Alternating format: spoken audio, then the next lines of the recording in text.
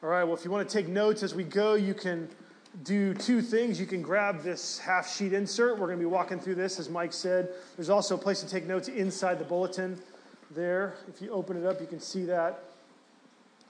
We are in this series called Cover to Cover. And the point of this series, the reason we're doing this series, is to take this multi-themed, multifaceted, multi-authored, multi-perspective book and to help you find life on every page every time you read it. Okay? That's the goal. That's the goal. And in this series, just to recap a little bit, we've seen that the Bible means that God's silence is ended, that we know what God thinks and how he feels because of what's written here in the pages of the Bible. And then we also saw last week that the Bible shows us what God is doing, right? You remember that bookmark that we had in your bulletin last week, right? That what God is doing on every page of the Bible and what God is doing in our lives right now is summed up in the storyline of creation, fall, redemption, and renewal. This is the big picture of what God is doing in the Bible and also in our lives. And today, I want to specifically answer one question. There's one question I want to answer today, and that question is, what is the Bible? Like, what is this? Like, in its essence. Sure, it's a book. Actually, it's a library of books. There have been written 66 different books, written by over 40 authors over the course of 1,500 years. But what is this book?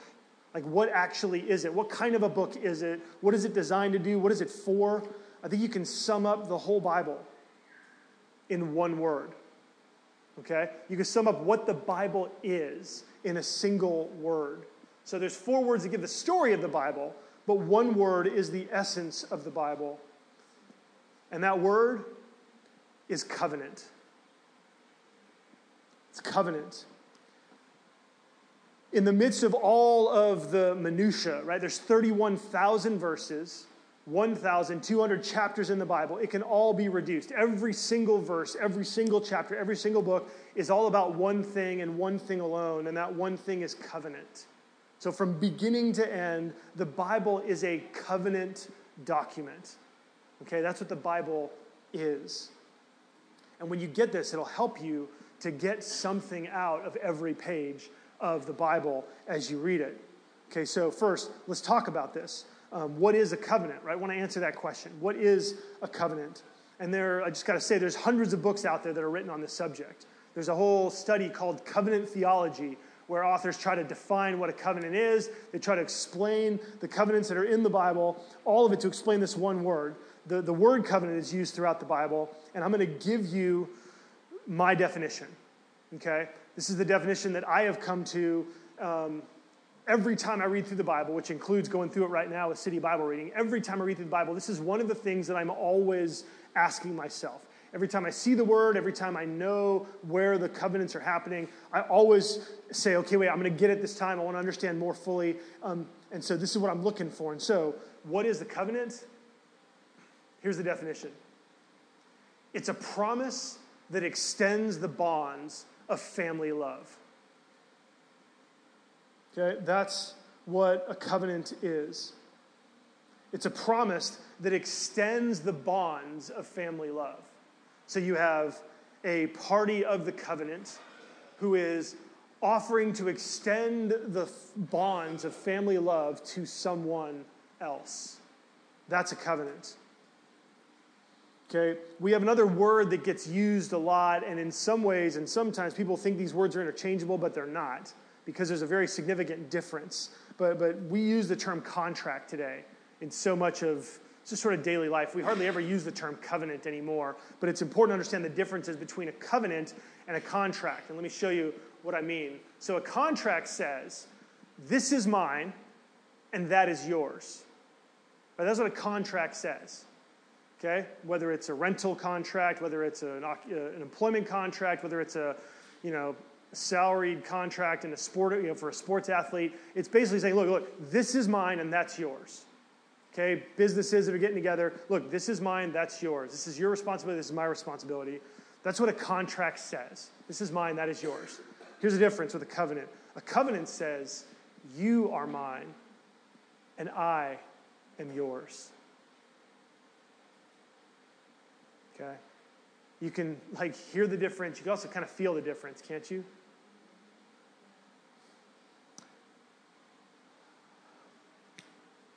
A little bit more of a technical definition of covenant that can explain the covenants in the Bible. It's a promissory agreement establishing a kinship bond, so family bond, between two parties by a ritual oath.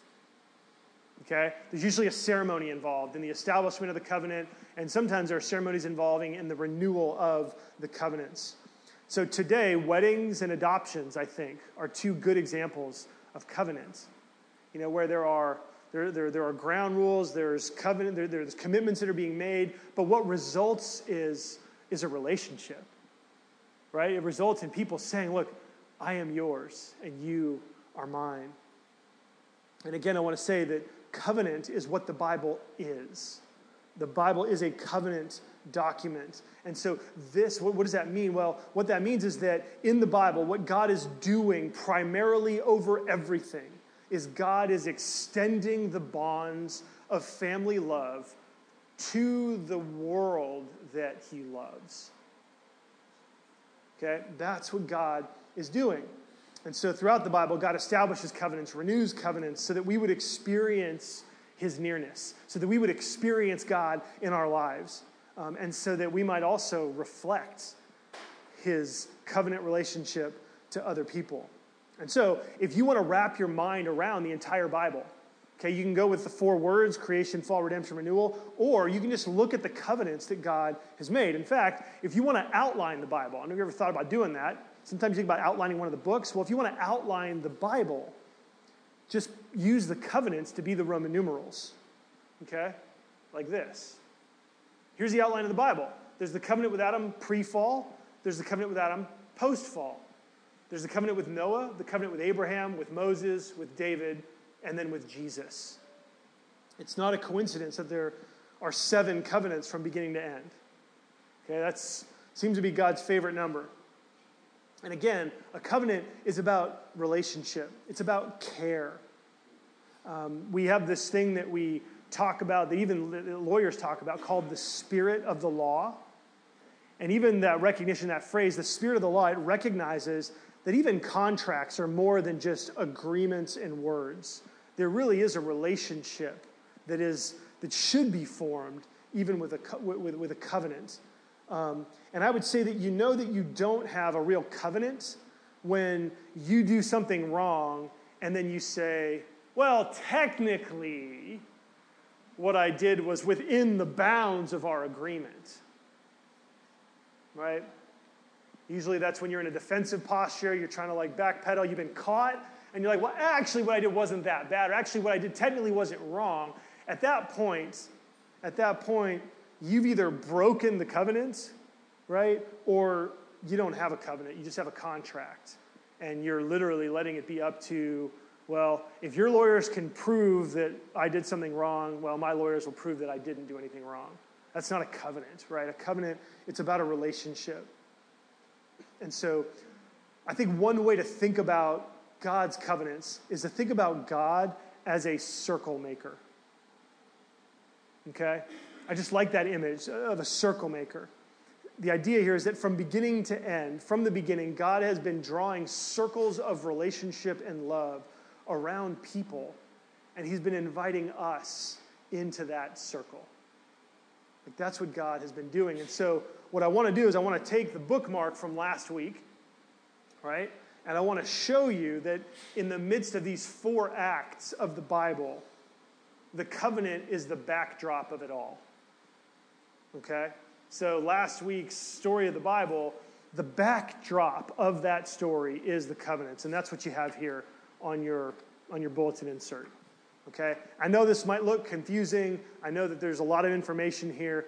I've got to tell you, though, that we've got someone on staff who produced this, Chad, and this is glorious. Like, as someone who's been studying covenant theology for 20-plus years, man, this is one of the most helpful visual depictions of the covenants in the Bible that I've ever seen. And so the covenant is the backdrop of it all. And also the covenant is how God works in human lives. And I want to walk through some of the things in this handout so that you can understand really how to understand the Bible. And then after that, we're going to say, okay, then how does this impact you when you read? So we're going to look at the covenants, and then we're going to stop and say, okay, now how does this make an impact when you actually read the Bible? So first, there was a covenant that was made at creation. And if you look there, just to the right of the icon that says the story of the Bible, you'll see it says there the covenant of works. That's in the creation element. So in the beginning of the Bible, in Genesis 1 and 2, God actually circles humanity in family love. And then he calls our first parents to expand that circle. And that covenant that God made is called the covenant of works, because in that covenant, Adam and Eve were called to obey God and to provide good works to God as their part of fulfilling the covenant. Okay, and we see this in Genesis 1, 26 to 28. It says, "Then God said, 'Let us make man in our image, after our likeness.'" So God created man in his own image. In the image of God, he created him. Male and female, he created them. And God blessed them. And God said to them, "Be fruitful and multiply and fill the earth and subdue it." The image of God, right? Being made in God's image, this is actually the image of family. Okay? Parents, other places in the Bible, have children after their image and according to their likeness. And so what this means, when God makes us in his image, this means that we were created in family with God. That from the beginning, God has been a father. God has been father to humanity from the beginning. And so what does that mean? Well, for God to be a father, that means that he is our loving authority. Okay, so before any of us had bad fathers, before any of us had experienced the brokenness of a fallen father, the word father was designated by God to communicate an absolutely loving authority. And that's where we were with God. He was our absolute loving authority. And as a father, he gave Adam and Eve the Sabbath, the tree of life, the dominion mandate. And in all of that, God was saying, look, I am yours and you are mine. And so he circles us with family love and then calls us to expand that circle. I mean, obviously that includes having children, but it also includes actually reaching out and building community where that circle gets expanded in the relationships that we have. What happened next in the midst of this covenant of works was not good news. Okay? The fall into sin shows us actually new elements of what sin actually is. Okay? The sin of Adam and Eve wasn't just high treason against the Creator, although it was. Right? God said, look, I've given you everything. Here's one thing I don't want you to do. Right? And they did it. So that wasn't just an act of high treason, but this was a covenant relationship that Adam and Eve were in. And so what Adam and Eve were doing wasn't just high treason, but they were a son and a daughter who were rebelling against their loving Heavenly Father. Right? It's one thing for someone in your life that you don't know well to be rude to you, but it's something else when it's your kid. When Adam and Eve took the fruit, it was really like them taking all of God's gifts and saying, I want these, but not you.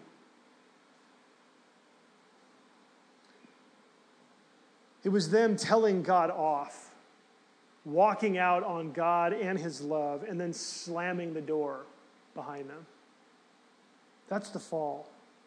And I think seeing the fall in the light of the covenant, that God was extending the bonds of family love, and Adam and Eve literally just walked out of the circle. They rebelled and they ran away. To me, that adds a whole other layer to what sin actually is. That God cares about us, and he doesn't care about his laws as much as he cares about us and wanting us to experience the fullness of life and a relationship with him. And so it not only adds another layer to their sin, but I think it adds another layer to ours. That we're not just breaking laws in arbitrariness. We're not just breaking, but we're actually leaving and rebelling and running away from God. And so that's the fall. Well, question for us that we've answered a couple times in the series already, but how did God respond to this act of rebellion? When he heard the door slam, did the father disown his children? No.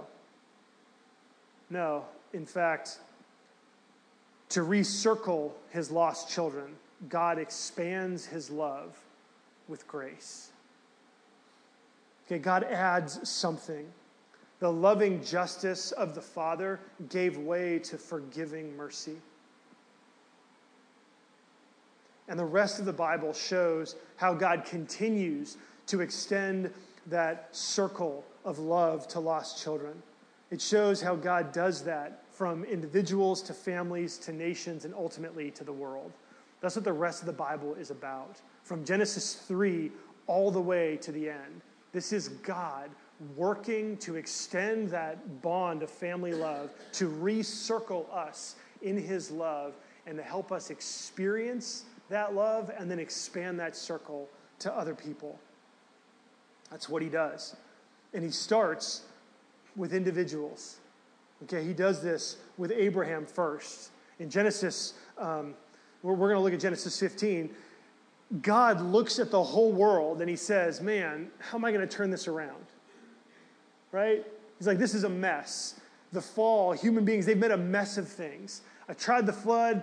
That didn't fix everything. Right? I tried to start over once, so we're not going to do that. What am I going to do to turn this around?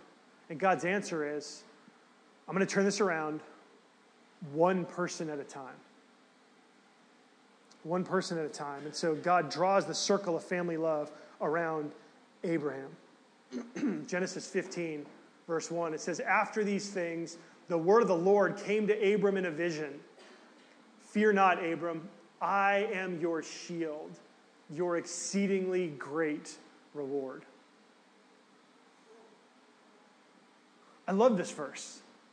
I love this verse because it talks about the covenant. God isn't saying, hey, Abraham, I'm going to give you all the blessings you could ever imagine. Although he does. What God says here is, Abraham, I am every blessing you could ever imagine. Man, don't be afraid. I am your shield. I'll protect you. And guess what? I am your exceedingly great reward.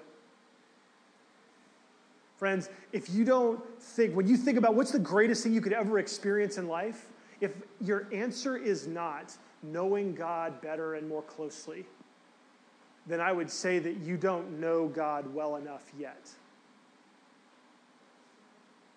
If you think that there's anything that in this life could match up or measure up or compare to knowing God and experiencing a relationship with him, I would say you just don't understand how great knowing God can be. He says, I am your exceedingly great reward. And Abram's response to this in this conversation with God, it says, and Abram believed. He believed the Lord, and he counted it to him as righteousness. What does this mean? Well, Abraham's response, right? Abraham's response was one of faith. He said, Lord, I'm going to trust you. I'm going to trust that you are my shield, and I'm going to trust that you are the greatest thing that this life could ever offer me. You are better than anything else. And so what we see here is God saying to Abram, I am yours, and you are mine. As God extends the bonds of family love and draws a circle around Abram. Well, this covenant then grows because it doesn't just involve individuals. This covenant grows, actually includes families. In Genesis 17, so this next passage, it's not up here on the screen, but I'm going to read it to you. In Genesis 17, it says this, when Abram was 99 years old, the Lord appeared to Abram and said to him, I am God Almighty. Walk before me and be blameless. Listen to this. That I may make my covenant between me and you and may multiply you greatly. And so God's coming back a couple chapters later, and he's renewing the covenant with Abram. And when he does this, it's actually going to get even better. Listen, he says, then Abram fell on his face, and God said to him, behold, My covenant is with you, and I will establish my covenant between me and you and your offspring after you throughout their generations for an everlasting covenant to be God to you and to your offspring after you. And I will give to you and your offspring after you the land of your sojournings, the land of Canaan, for an everlasting possession, and I will be their God. And so what we see here is that in Genesis 17, the covenant, this circle of love that God is drawing around Abram, is actually being expanded, not just around Abram, but to his family. And God institutes in this chapter circumcision, which was this sign in the place of procreation, right? Not the only place, but in the place of procreation, showing that God's promises, that God's love is being extended to believers and to their children. And so what God is saying here is, if I am yours and you are mine, if you commit to me, I commit to you and to your children. And so the covenant grows from individuals to families. And there's so much detail here. There's so many other things that could be said. But what we're going to try to do is go through the whole Bible here, so we need to keep moving. Okay, then God's covenant goes from individuals to then families to then nations. To nations. And this happens through Moses, when God actually provides a covenant that makes the descendants of Abraham into a nation. Into a nation. So let me read to you from Exodus 19. There's this passage where the people of God are at the foot of Mount Sinai, okay, where the 10 Commandments are given. Listen to this. It says, on the third new moon, that's 3 months, after the people of Israel had left the land of Egypt, on the day that they came into the wilderness of Sinai, that's the desert of Sinai, they encamped in the wilderness. And there Israel encamped before the mountain while Moses went up to God. The Lord called him up out of the mountain, saying, thus you shall say to the house of Jacob and tell the people of Israel, you yourselves have seen what I did to the Egyptians, and how I bore you on eagle's wings and brought you to myself. Now, therefore, if you will indeed obey my voice and keep my covenant, you shall be my treasured possession among all the peoples, for all the earth is mine, and you shall be to me a kingdom of priests and a holy nation. These are the words that you shall speak to the people of Israel. And so Moses came and called the elders of the people and set before them all these words that the Lord had commanded him. And the people answered together and said, all that the Lord has spoken, we will do. And Moses reported the words of the people to the Lord. And so what you have here in Exodus 19 is this covenant ceremony. You've got God saying, I am yours. And you have the people saying back to God, we are yours. And so you have this covenant relationship that is being formed. And because of that, God begins to give the commandments. And so the 10 Commandments follow right after this story. They're based on the love of God that's been poured out. God's redeeming love that saved them from slavery in Egypt, that freed them from their captivity. Now, God is saying, I want a relationship with you. And here are the terms of that relationship. And so what God is doing here, God gives them the 10 Commandments.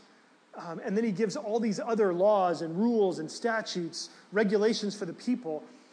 And these laws, if you read them, one place you can read from Exodus 19 all the way to Exodus 24, it's about 5 chapters. And as you read all of these laws, you think, man, like there's stuff in here about farming, there's stuff in here about clothing, there's stuff in here about food, there's stuff in here about how to worship, there's stuff in here about how to treat other people, there's stuff in here about family, there's stuff in here about, like, it's all of life.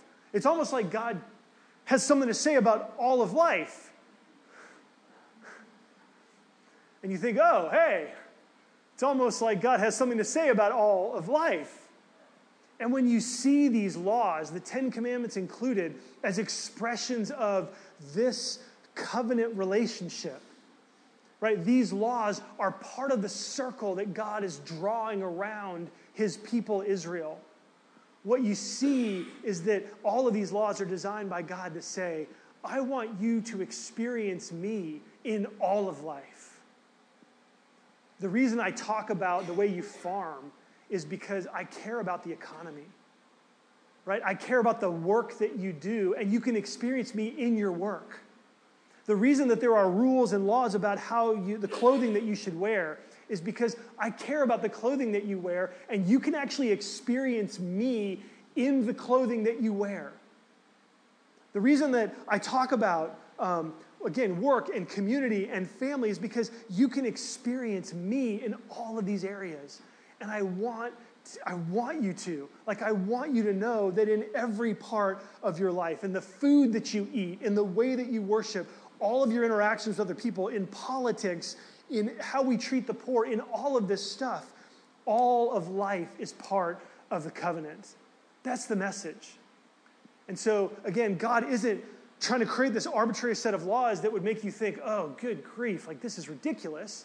God is trying to help you to see, wow, God cares about all this stuff. God cares about me in every aspect of my life. That his circle of love extends so that I can experience him no matter where I am, no matter who I'm with, no matter what I'm doing. And that is good news. That is good news. And that's something that you have to remember. That's why there's such detailed commandments. It's because God wants us to know that it all matters to him, that we can, in every aspect of life, walk in the circle of his love. Man. Here's the problem. God calls individuals, and these individuals fail.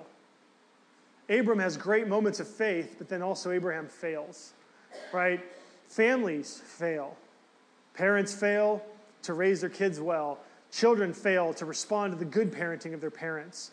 And families fail. And guess what? Nations also fail.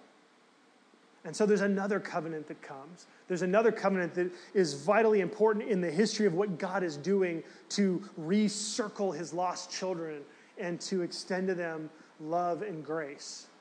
God knows that really what we need is we need a king. And not just a king who's like a domineering tyrant, but we need a king who is like the Father in the beginning. We need a king who will lead as the Son of God, like God to us. And so God enters into another covenant in 2 Samuel chapter 7 to call for a king who will father the nation and lead the nation to be like him. That's what happens in 2 Samuel 7. This is what it says there in 2 Samuel 7. God says, "Thus says the Lord of hosts to David, I took you from the pasture, from following the sheep, that you should be prince over my people Israel. I have been with you wherever you went, and have cut off all your enemies from before you. And I will make for you a great name, like the name of the great ones on the earth." Do you see that, like, what God is doing is he's like, David, I've been with you. I am yours. You are mine. Right? Then he says, moreover, I will make you a house. When your days are fulfilled and you lie down with your fathers, I will raise up your offspring after you, who shall come from your body, and I will establish his kingdom. He shall build a house for my name, and I will establish his throne, the throne of his kingdom forever. Listen to this. I will be to him a father, and he will be to me a son. Man, the king of Israel was designed to be the Son of God, was called to be the Son in relationship with his heavenly Father, so that he would never do anything that his Father wouldn't do, so that he would always and only reflect the loving, kind authority of God in heaven. Do I need to say that actually goes awry? Right, that's what it's designed to do. That's what kingship was supposed to be, but that's what kingship never is, except for once. We'll talk about that in a sec. God says, when he commits iniquity, I will discipline him with the rod of men and with the stripes of the sons of men. But my steadfast love will not depart from him, as I took it from Saul, whom I put away from before you. And your house and your kingdom will be made sure before me forever. And so here we see that God is saying, look, individuals, yes. Families, yes. Nation, yes. But what they need, what people need, the engine for our hearts, the thing that will inspire us is a leader who can reflect God's loving authority, who will lead us to be with God. and he establishes the kingship. Unfortunately, that also goes south.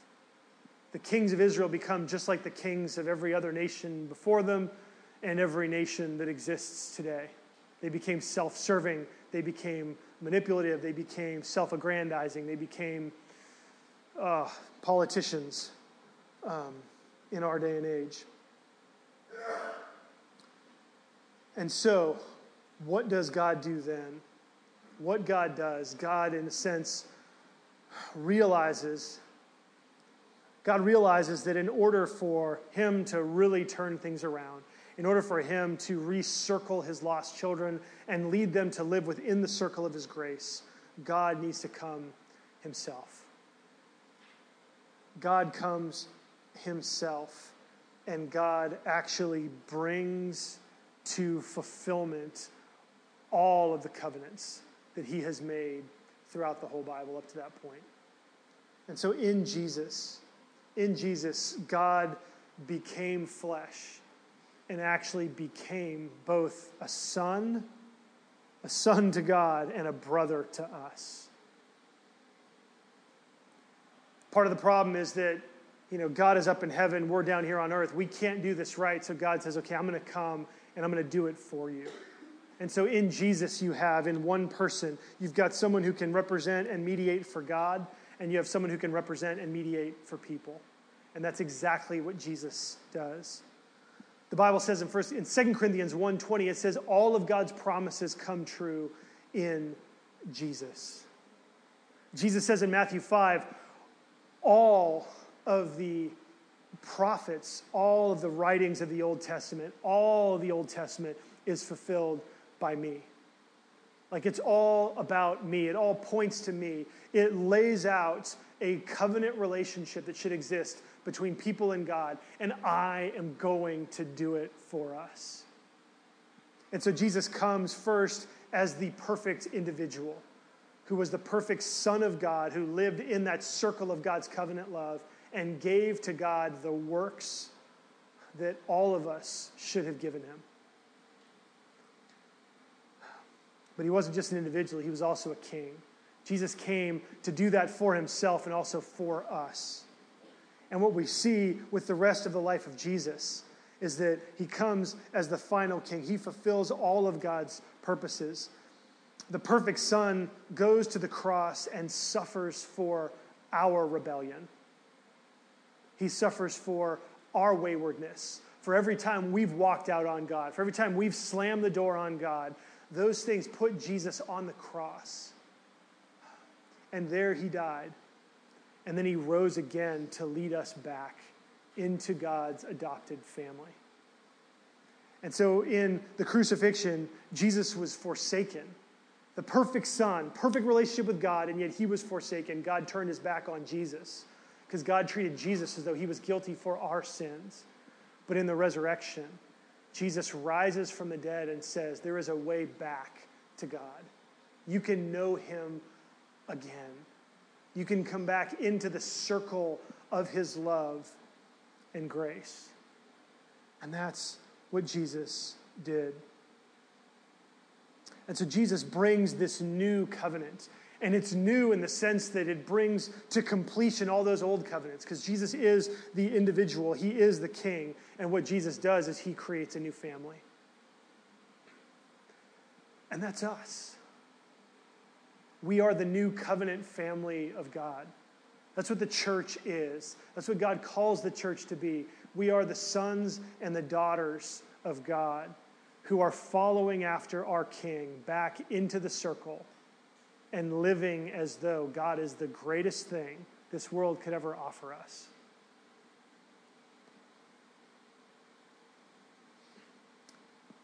And we live now on earth with these blessings of a relationship with God.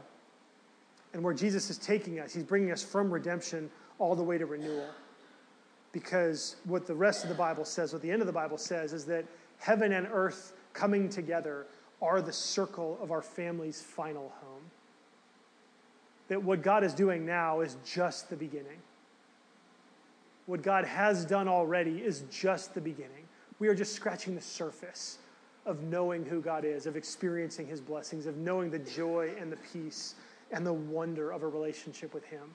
The more you dive into Jesus, the more you give your life, the more you live in the circle of a covenant relationship with him, the more of his blessings you'll experience now. And every blessing that God gives you has a tag on it. There's a card, and that card says, there's more to come. There's more to come. And so, this is the story of the covenant. How does this impact you tomorrow when you wake up in the morning and you open your Bible? Right? Wherever you read, let's talk about that. Flip this over to see the back. Okay? How does the covenant impact city Bible reading? City Bible reading is one of the ways that we read the Bible together here in the church. There's a journal that has a reading plan, and then this is a reading plan on how to read together, and then there's a way to pray through what you read. Okay, and this is inside how the covenant will help you when you read the Bible. Okay, we walk through this acrostic that we've been doing for the last few weeks: adoration, confession, thanksgiving, and supplication. See how the covenant idea impacts these things. Because we're in covenant with God, God's drawing his circle around us and bringing us into his family, then adoration becomes us adoring God as Father. Right? The covenant means that God is our loving, fatherly authority. So whatever you read in the Bible, whatever you're reading, wherever you're reading it, ask yourself this question: how is God's loving, fatherly authority reflected in this passage? Like, how do I see God's authority? How can I remind myself that it's loving? And then, how can you honor God for his good gifts in your life? The Bible says every good and perfect gift comes from the Father above. So how can you honor God for the good gifts that you have? Okay, then confession, right? This isn't just confessing sin as though we've broken a bunch of laws. But remember, we're now confessing sin as a child of God. That covenant means our sin actually disrupts family love. And so ask yourself, how does your sin walk out on God and his ways? Right? Add that relationship piece to it. And then when you sin, what do you want more than God's fatherly love? Like, what are you aiming for? What are you chasing after? The approval of others, more money, getting away with something? Like, is that really more important to you than God's fatherly love? That'll help you to confess your sins. And then offer thanksgiving to Jesus as God's offer of adoption.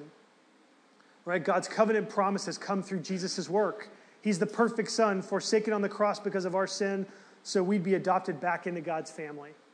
So ask yourself, based on whatever you're reading, how is Jesus God's loving response to your sin? You've just confessed this. How is Jesus God's loving response to your sin?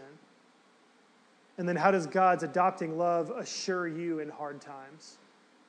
How does knowing that no matter where you are, if you're in relationship, if you're in covenant with God, you are in the circle of his love? And how can that give you strength in the midst of your suffering? And then finally, supplication to the Spirit to live as an adopted child. Right? The covenant means that we are now heirs of God's love and power. Right? Our goal isn't just to be good people. It's not just to live good lives, but our goal is to live as God's children. That we would live in a way that shows the people around us, that shows God that we're his children and we love it. So ask yourself, how can God's adopting love be displayed in your life? And how can God's love motivate you to love others? So again, take this covenantal perspective. And as you do that, you can say, hey, is this passage talking about individuals? Is it talking about families? Talking about nations? These are ways that you can apply this idea of the covenant, because God wants us to experience him in all of these things. And so this week, in City Bible reading, we're reading both Hosea in the Old Testament and Matthew in the New. In Matthew 7 through 11, that's kind of the New Testament readings for this week. Take on Matthew 7 through 11 and just see how Jesus interacts with people. See if you can't notice and recognize Jesus' family love and how he is extending the bonds of family love, both to people who are already in relationship with him and to people who aren't. And if that's you today, if you're here and you don't know Jesus, God has written this huge book that is incredibly confusing at times. It can be incredibly frustrating at times, but the design of this book is that you would know that from the beginning, God has reached out to you. God has incredible authority, right? He can tell us what to do, and he will hold us accountable for all that we've done. But in the midst of the time we have now, God is reaching out to you in offering you family love. And if you will trust in Jesus and believe in him, God will extend his grace and forgiveness to you. And you can have a relationship with him that will change everything. Let's pray together. Heavenly Father, we thank you for this covenant. We thank you for not just being the creator, but for being the Father. Thank you that this opens up more of what is in the Bible to us. I pray, God, that you would continue not just to show us more of the covenant in the Bible when we read it, but help us to realize that we can live in that circle of your love. Draw us in as you have drawn the circle around us. Draw us closer to yourself and help us to live in the joy of that circle. And Jesus, for those who are here and don't know you, would you help them to see that your crucified body was offered so that they would know that there is no bound to your love. Draw them to yourself, we pray. In Jesus' name, amen.